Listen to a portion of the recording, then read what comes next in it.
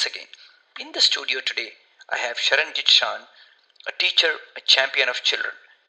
Sharanjit has conceptualized and managed many projects in maths, science, and technology and has published world-class training materials and primary school textbooks in maths, skill development, and ECD. Her work has reached some 500,000 learners and 30,000 teachers. Spirituality according to Sharanjit. It's the first time someone asked me this kind of question, and what a wonderful question. It does not suit my nature to believe in creation, in divinity, in one kind of God. And yet, as a hardcore mathematics and quantum physics person, if I look around me, the beauty of the universe, the complexity of Mother Nature, says to me that there is a higher power.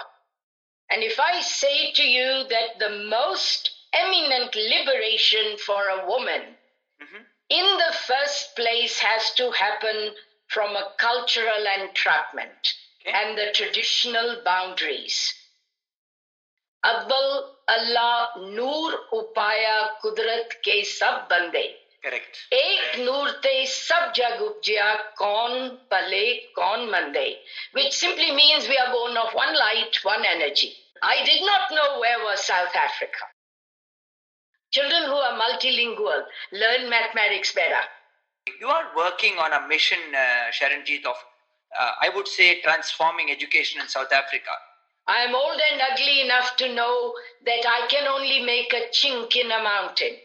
Education as a construct is either reforming or conforming or informing or deforming. Mathematics is the basis of real life. There is no life if there was no mathematics. True. There is no life if there was no photosynthesis. Your maths center in Joburg, 500 schools, 200,000 learners, and 4,000 plus teachers you support. You had made a statement some time back, and a very powerful statement, helping to restore gaps in our inadequate education system. There are children without toilets, children without food. On the 25th of March, when we began into lockdown, 7 million children, their feeding stopped. Children without books. Yeah. Children without basic math sets, pencils, pens, rulers, protectors. Children without shoes. Children still walk to school 5 to 10 kilometers.